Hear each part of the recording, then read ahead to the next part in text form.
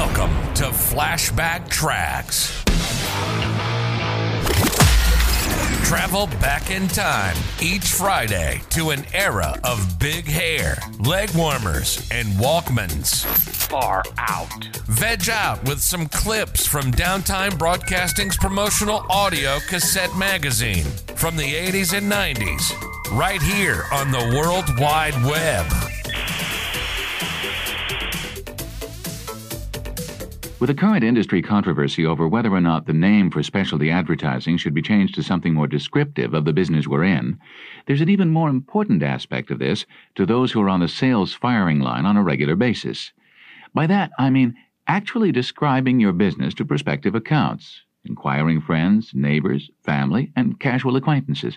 For example, suppose you're at a cocktail party, and someone you just met throws you a purely conversational line such as, "What do you do, Ralph?" "Oh, I'm in specialty advertising." What's that?" "Well, sales promotion. Basically, it's advertising that utilizes everyday imprinted products such as coffee mugs, calendars, caps, and so forth." "Yeah? Why didn't you just say so in the first place?" "Well, because I didn't think you really cared. Besides, I always go through this routine of having to explain it whenever someone asks." "You're right. I really didn't want to know. But now that you explain it that way, maybe you can help me.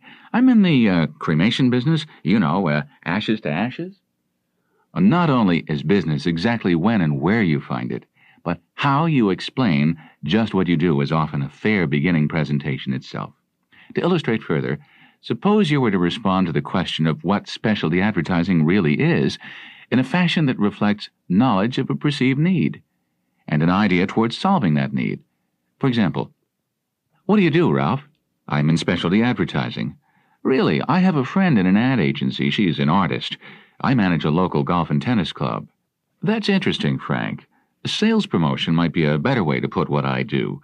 For example, if you were a client of mine, I might suggest using car window decals to identify members with your club, and maybe the use of advertising playing cards to promote the club name and facilities." "Very nice commercial, Ralph. Now, if you were my member, I might suggest a set of power pivot clubs or maybe a smoky stroker racket." "You asked, Frank. I didn't." "How many members do you have?" "Oh, no, you don't. How's your game?" Travel back in time with us next Friday as we share more clips from the 80s and 90s on another rad episode of Flashback Tracks, exclusively on Promo Corner. Time to bounce.